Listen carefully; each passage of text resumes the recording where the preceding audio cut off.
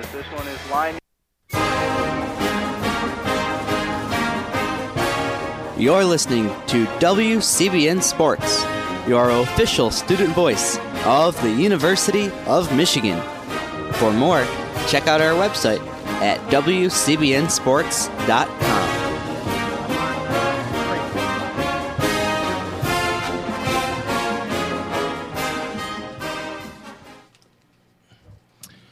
Well, it's a little after 6:30 p.m., and welcome to another edition of Gray Matters, the weekly news and media talk show. My name is Dick Whaley, and Jim Dwyer may be trying to find a parking spot, so we'll see if he makes it or not. But anyway, I guess we'll acknowledge the men's Michigan hockey team and wish them good luck in the Frozen Four, which is this weekend. As for the NCAA final basketball game tonight, tune in. It should be a great game. You're looking at each team with several NBA-style caliber players, and anybody can win tonight's game. I'm rooting for Kansas. Well, Soylent Green are people. Charlton Heston has passed away. I don't know if the Ten Commandments will ever be the same. But we need not talk about Charlton Heston, though my favorite Charlton Heston movie... Get your hands off me, you damn dirty ape! That's right. He's got a lot of cult films. The chariot scene in Ben-Hur is one of the classics of American cinema. Both the remake and the original silent version, which I can't remember who was in it, but my favorite Charlton Heston movie, real quickly, is definitely Touch of Evil, directed by Orson Welles. It's just an outstanding example of Orson Welles' brilliance as a director, and of course, what a memorable cast. Orson Welles himself plays the corrupt sheriff. Charlton Heston plays a Mexican diplomat who is married to the ever doe-eyed woman, Janet Leigh, who is in three of my all-time favorite movies, Psycho, Touch of Evil, and The Manchurian Candidate. So I recommend Touch of Evil if you want to see a good Charlton Heston movie.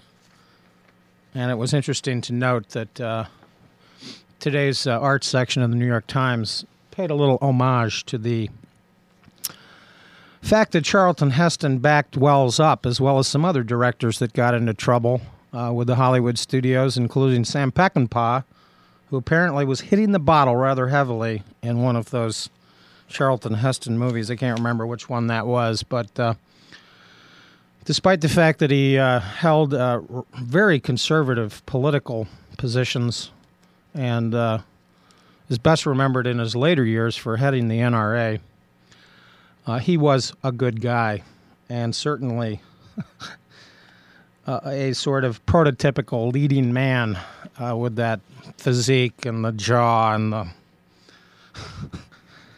the teeth, etc., etc. This week, the media, of course, will be focused on the testimony of General Petraeus and the surge, which can only be described as a temporary success. I think there's some obvious problems in recent weeks.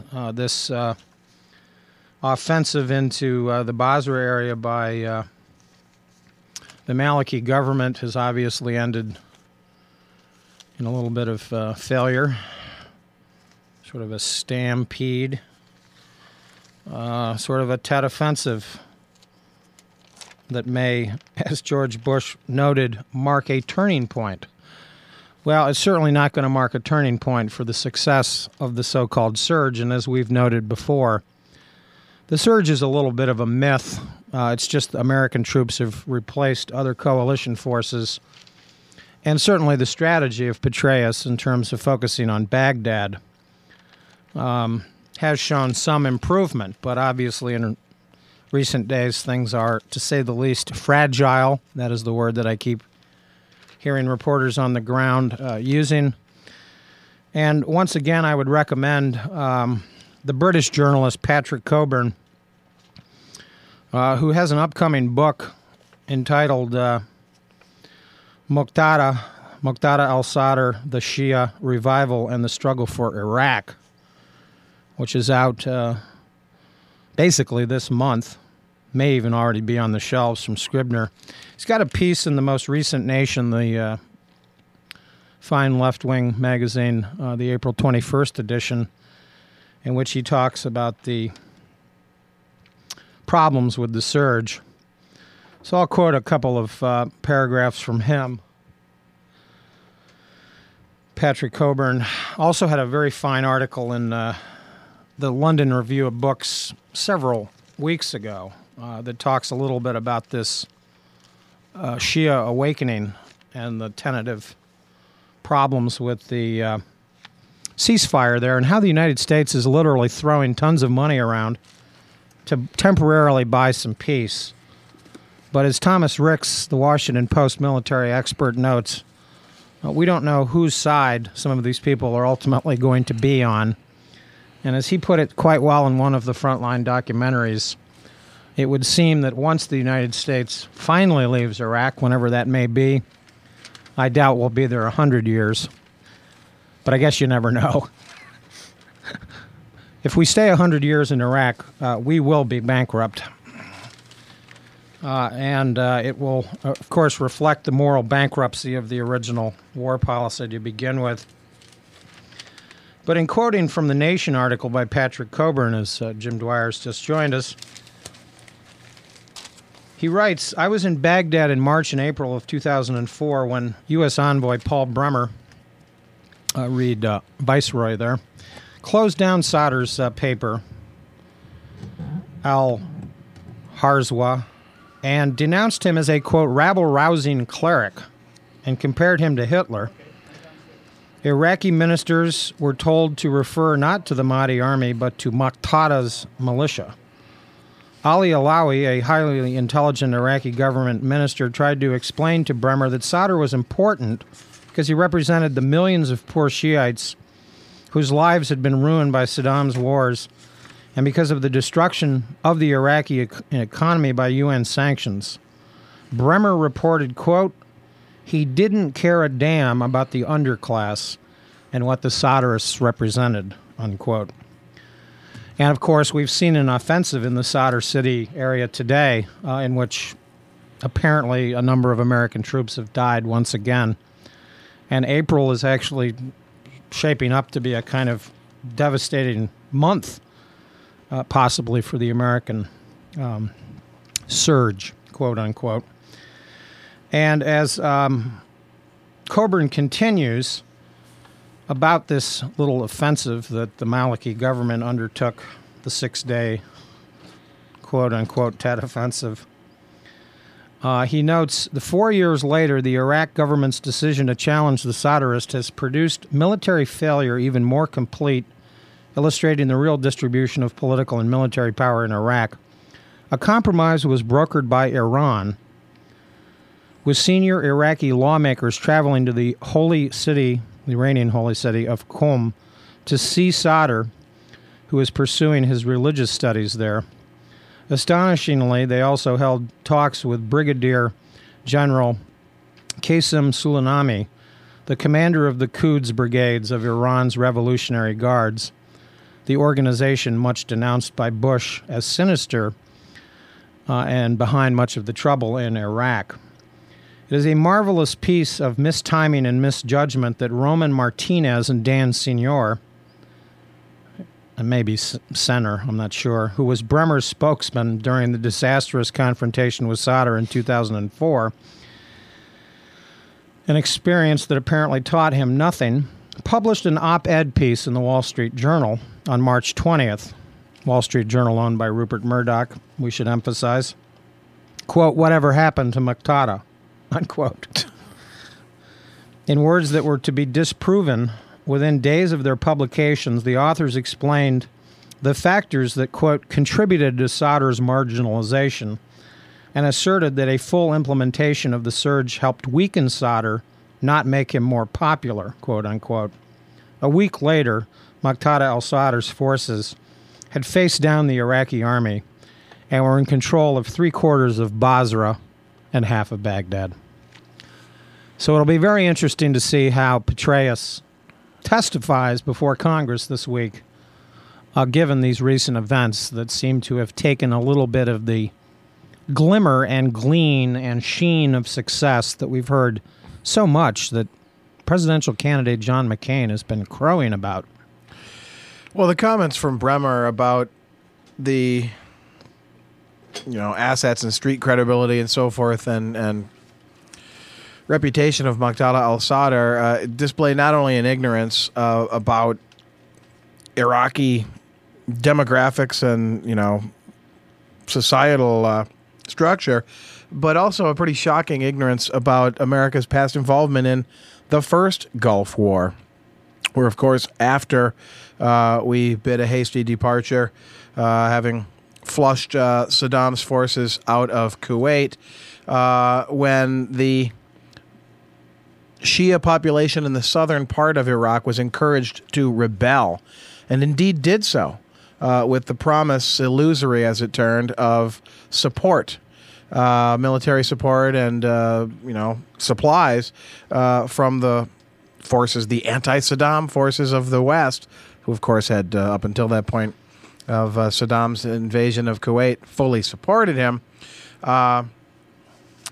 The net winner in all of our misadventures in Iraq is yet again the Shia and Iran. And Bremer never really seemed to have a clue what was going on. And his departure was too little too late.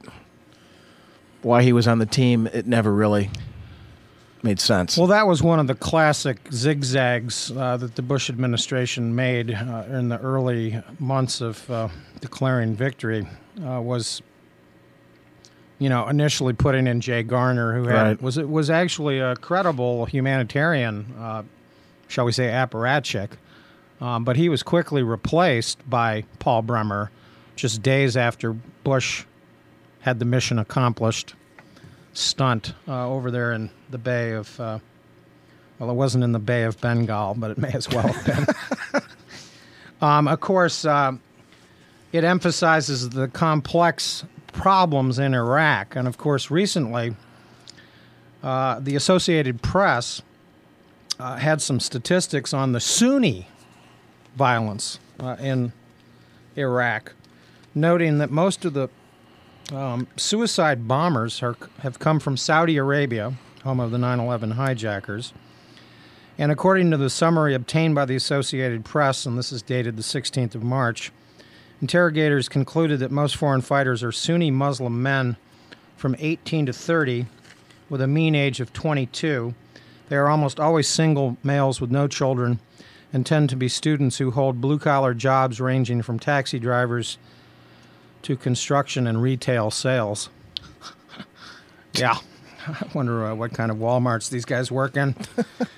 According to the National Counterterrorism Center, continuing from the AP article, in Washington, 945 suicide bombers have killed 10,119 people and wounded 23,000 from the beginning of 2004.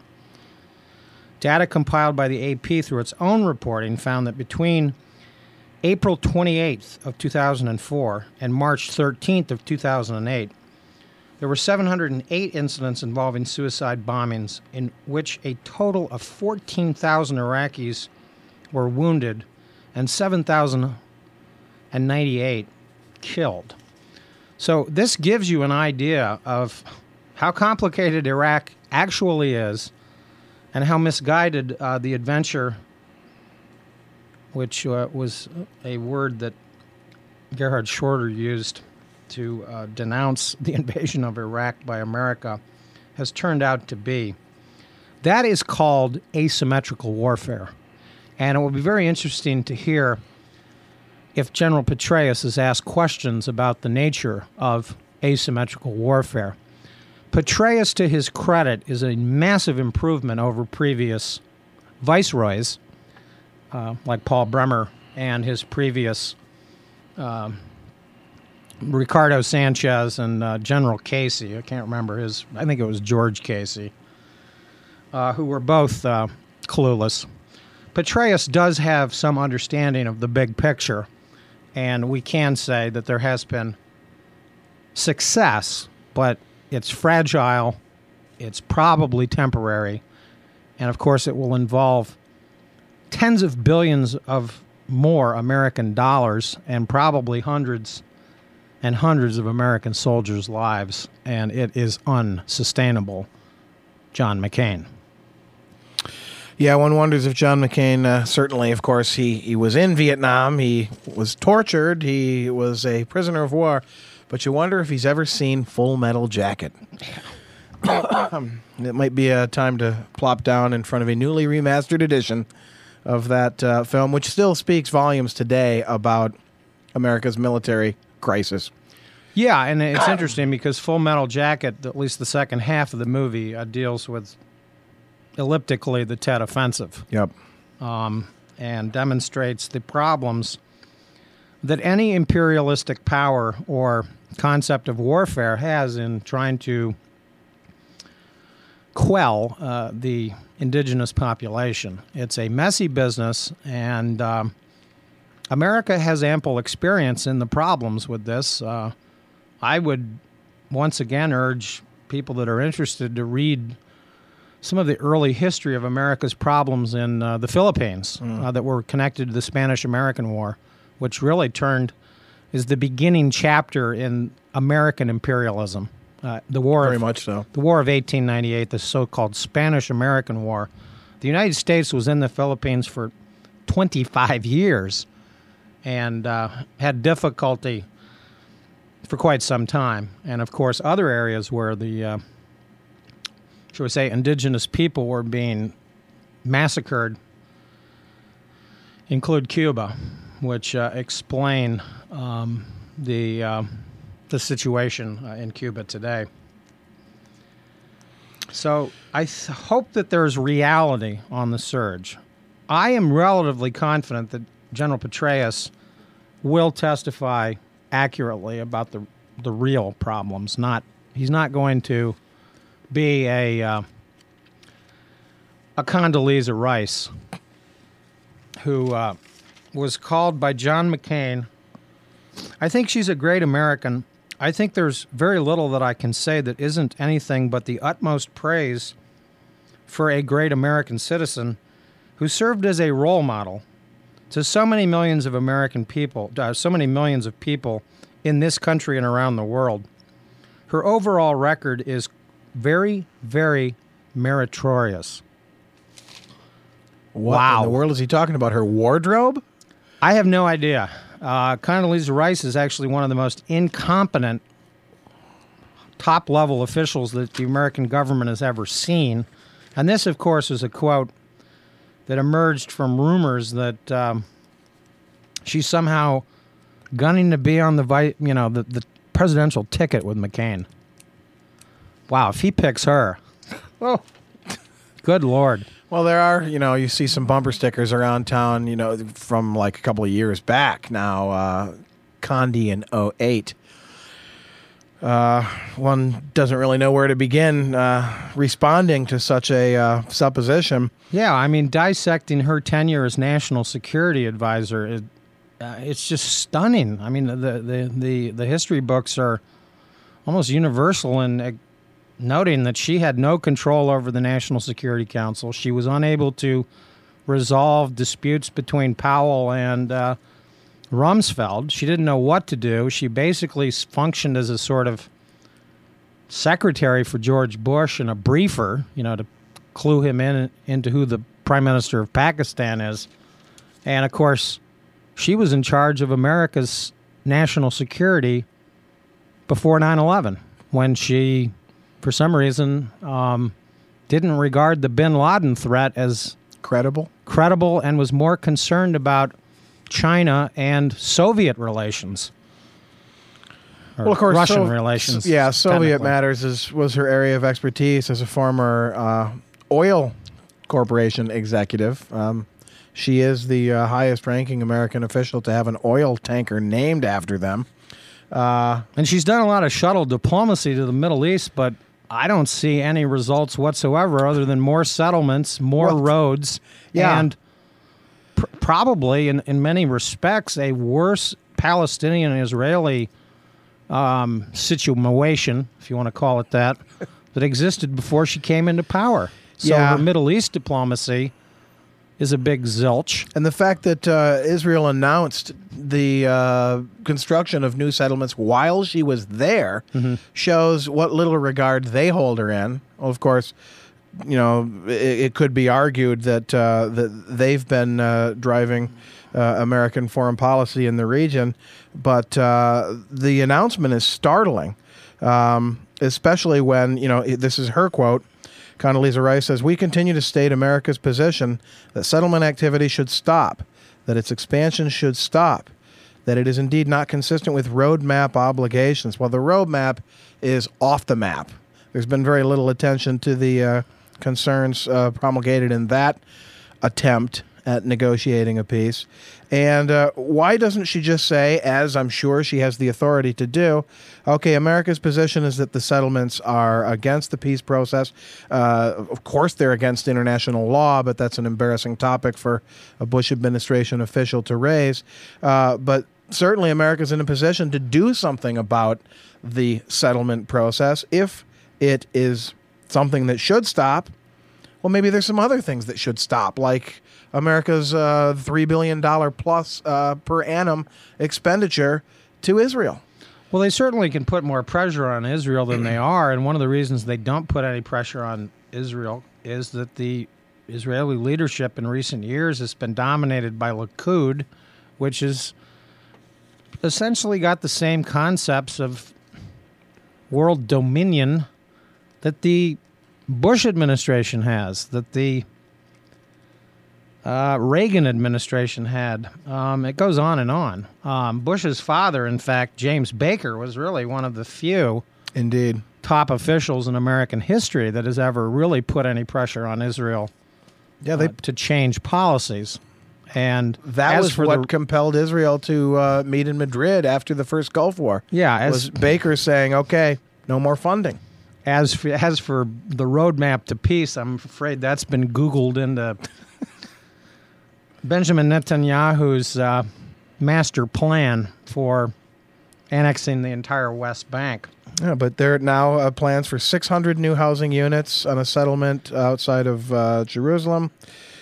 Peace Now, which tracks settlement buildings, said in a report that Israel had approved the building of about 1,700 new housing units. All of this on occupied land. This is clearly illegal. This is clearly a detriment to any peace process. It's really shocking that this was said and announced while she was there. Yeah, and one other final example of Condoleezza Rice's incompetence is her testimony before Congress regarding the Blackwater business back in the fall of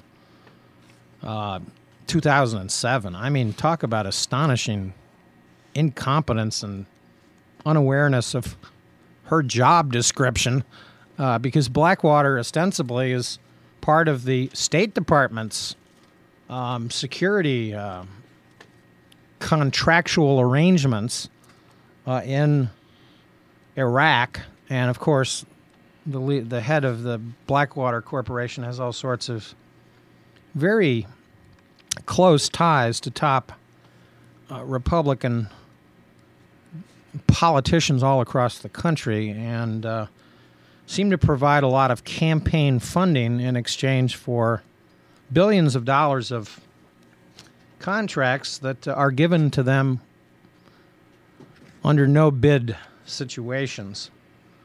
So if Condoleezza Rice is being considered as a VP nominee for John McCain, McCain's even crazier than we thought. well, the thing is, she's been allegedly campaigning for this herself. Whatever.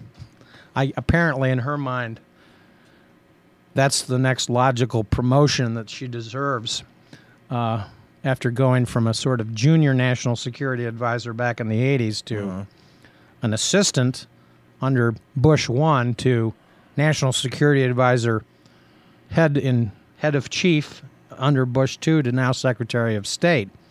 It's interesting, by the way, that shortly after the 2004 election, Bush's solution to the Rumsfeld-Powell problem was not to resolve it in any substantive way, but to promote Condoleezza Rice into Powell's job with Rumsfeld surviving. And the entire debate about, Rumsfeld, to his credit, as incompetent as he was, actually wanted to get out of Iraq. Yeah. But something was keeping us there. There's this mysterious hand behind the, the Wizard of Oz sort of thing. Don't pay no attention to the man behind the curtain problem. And, of course, we know that Dick Cheney had other ideas, as well as Condoleezza Rice, because it seems that the original appointment of Viceroy Bremer was orchestrated by Karl Rove and Condoleezza Rice in the White House, and it was a sort of a attempt to put a very, public relations spin on at the time, what they believed would be a successful occupation of Iraq. In that outstanding documentary on Frontline that I recommend, one military expert noted that how the United States thought it could control Baghdad with 7,000 troops when Saddam had used 250,000 is an example of how clueless the entire post-war planning was. And one would think that Condoleezza Rice, as National Security Advisor, would have been in charge of something like that, at least sorting out the various scenarios. And we know what happened to those military leaders that weren't on the team. Well, they weren't called haters by the Bush administration. They were forced to resign. It was Shinseki who said, we are going to need 250,000 troops to 300,000 troops to control Iraq. Rumsfeld and Rice and Cheney and Wolfe and all these conservatives, and I hate this distinction now that we're beginning to hear in this current presidential race, that it's somehow not the conservatives that were behind this war, that it was, quote, the neoconservatives, that there's a distinction. Yes, there were some conservatives that questioned the wisdom of going into Iraq, but they weren't that numerous, and they didn't hold any sway. Cheney, Rumsfeld, Bush, Rice, etc. are conservatives. This is a conservative mindset that relates to this thing that we talked about last week, where Karl Rove saw 9/11 as a, quote, opportunity. Opportunity for what? World domination. Madness and mischief. And by the way, just to illustrate how close the ties are between Blackwater and Bush administration officials, Bush recently hired Fred Fielding, Blackwater's former lawyer, to replace Harriet Miers as his top lawyer. And by the way, this comes from the Project Censored top 25 censored stories of 2006-2007. This has just recently been published, and I'm working my way through it.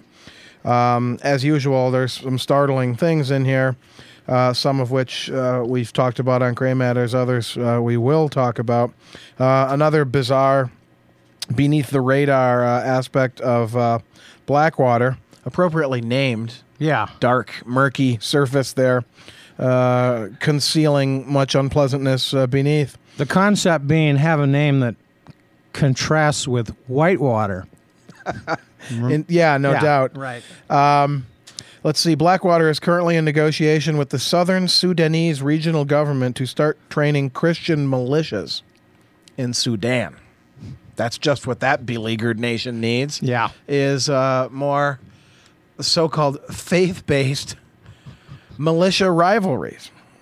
One can only fear the worst there. And, of course, another interesting story making the top 10 of the 25 censored stories, is the increasing, human traffic builds U.S. Embassy in Iraq. There's a lot of interesting evidence of slavery-type labor conditions there.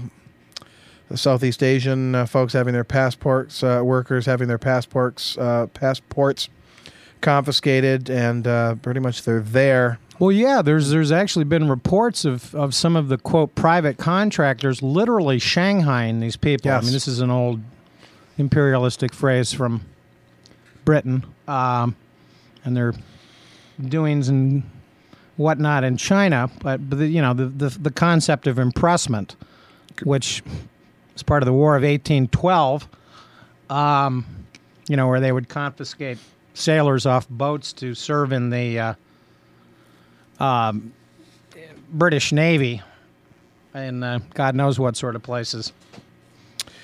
So, yeah, it's remarkable. Yeah, and this one I think we'll be looking at in the near future as we come near the end of the hour. It's the top of the hour, so you're listening to WCBN FM in Ann Arbor. I think Yazoo City Calling is on the way. Story number 3 in Project Censored's Top 25, AFRICOM, U.S. military control of Africa's resources. In February 2007, the White House announced the formation of a U.S. African Command. Now, of course, Africa is one of the least covered continents in the world, and when there is coverage of Africa, it's typically human catastrophe, corruption, conflicts within countries. But interestingly, it's still a very resource-rich continent, and of course, Pat Robertson knows that. He's been mining gold and diamonds from the dark core of Africa for decades now. But AFRICOM's mission is to expedite the harvesting of said resources. Mm-hmm. And